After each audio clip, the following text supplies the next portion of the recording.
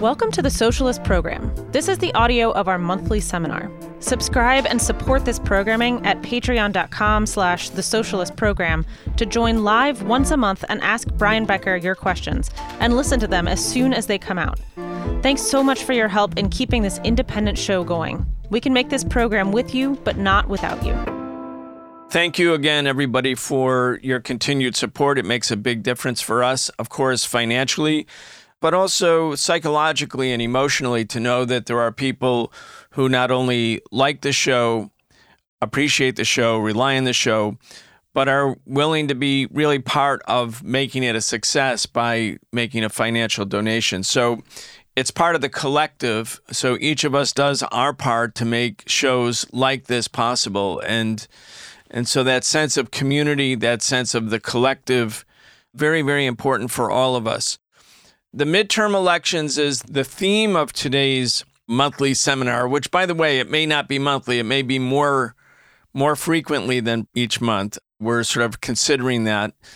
But the theme that I want to get started with is the midterm elections, what it means or what it might mean. Of course, it's still unfolding. Some of the results are not in. All of that will be very impactful potentially. But also what it means in terms of the trajectory of politics inside the United States.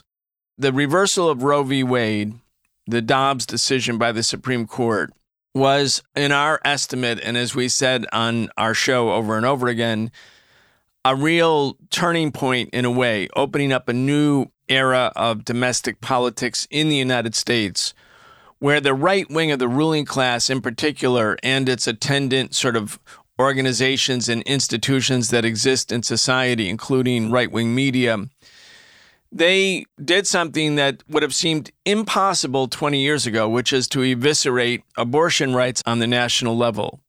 And once having done that, it was our view that the right wing would feel emboldened to go after other either existing rights or policies that have been either progressive, positive, expansive of democracy, or inhibitive and obstructive of the previously unfettered or undiluted rights of capital. For instance, the Supreme Court also ruled that the Environmental Protection Agency had overstepped its authority by trying to limit emissions, meaning pollutants into the air. I mean, if the EPA can't attempt to limit emissions, then what's the point of the Environmental Protection Agency? But for the right wing, that's their point. They want to eliminate the Environmental Protection Agency because they don't want any obstructions on the right of capital, unfettered, undiluted authority by capital to do whatever it does to maximize profit for investors should be the real law of the land. And in many ways, of course, it is. But to the extent that democracy has expanded, to the extent that regulations have been put into place to clean the air or clean the water or to limit emissions or to mitigate climate catastrophe, capital considers these to be evil interferences by civil society into their right to dominate all of society. So the Roe decision, we felt, would put the right wing on a fast track to eviscerate other rights. And of course, those include marriage equality, other LGBTQ protections, the ability of people to have access to a truthful telling of U.S. history. And with the decision by the Supreme Court to accept the Moore v. Harper case, the North Carolina gerrymandering case, in this term, and it's going to be discussed for oral arguments in about a month, I think. That case, if the Supreme Court so ruled, could allow state legislatures dominated by Republicans and right-wingers to determine which elector slate would be accepted when it was submitted to the Electoral College, if, in fact, there is a claim that there's a dispute about the election, as there was, of course, in 2020, where the Trump forces made the argument that it was election fraud, that the election had been stolen, it was corrupted, and that state legislatures under the direction of the Trump campaign, basically, or Trump White House, would determine which slate of electors was the elector slate coming from that state.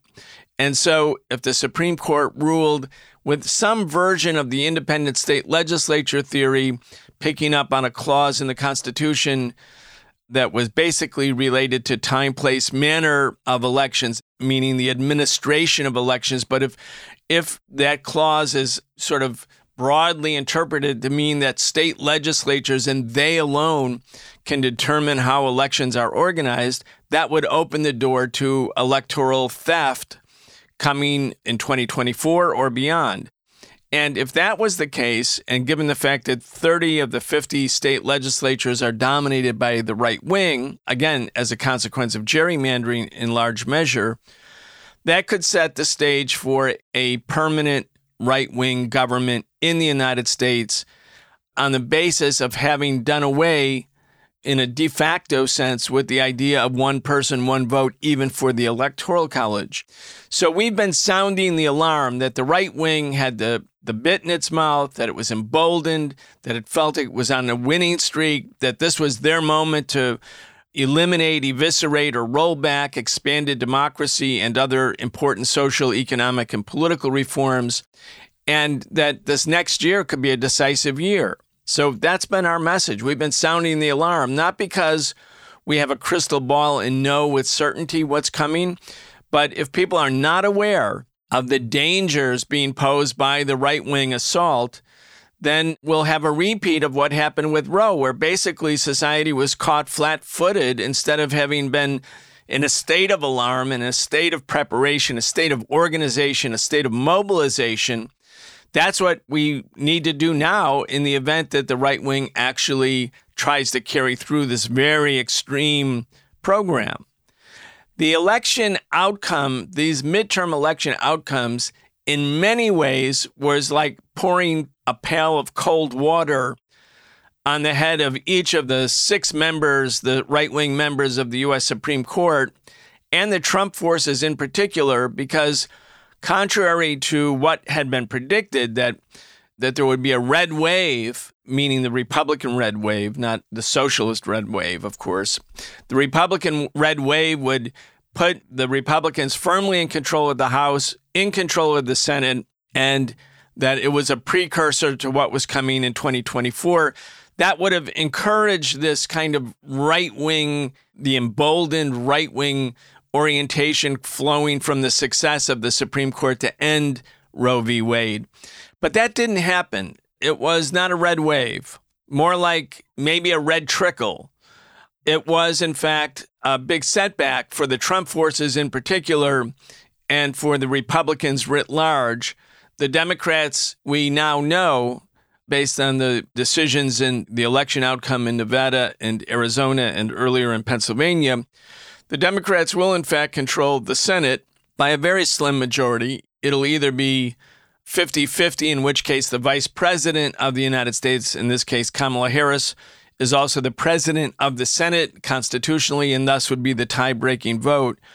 Or if, depending on the outcome in Georgia, the Democrats might have 51 votes compared to 49 for the Republicans.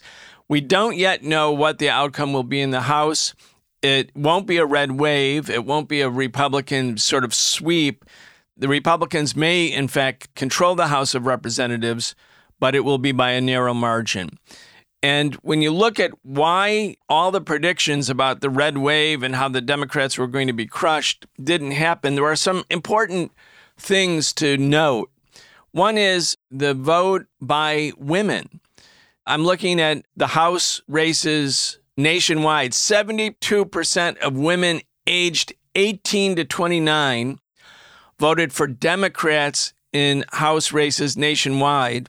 In the Pennsylvania Senate race between the Trump-backed Oz and John Fetterman, 77% of that demographic, 77% of women aged 18 to 29 voted for Fetterman. And then when you look at the youth vote overall, there wasn't an, unlike or contrary to some of the reports in the mass media about an upsurge of youth participation in the election. That's not actually true. There wasn't a bigger youth turnout, than had been the case in earlier elections, previous elections, the last ones. But the vote by young people, again, in that demographic 18 to 29, was decidedly against the Republicans. And so I think the numbers are 60% of young people aged 18 to 29, 60% voted for the Democrats. That basically eviscerated the domination that the Republicans had in the vote of older people. So here's another statistic that's quite remarkable. University of Michigan, poll was taken among students at the University of Michigan. 94% of students at the University of Michigan voted for Gretchen Whitmer, only 6% for the Republican Tudor Nixon, 6% to 94%. So without the youth vote and the vote of young women, the Democratic Party would have indeed been crushed in the House races. And it really says a lot because the young people in the United States were the same demographic that supported Bernie Sanders. I think they're supporting the Democrats in this case, not because they're in love. In fact, just the opposite with the Democratic Party establishment. They're voting essentially against the Republican efforts to crush abortion.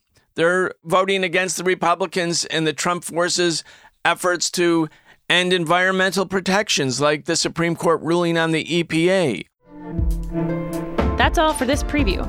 If you'd like access to the rest of this seminar and our entire archive of exclusive seminars with Brian Becker, become a patron at patreon.com/The Socialist Program. We are an independent show and we cannot make this programming without you.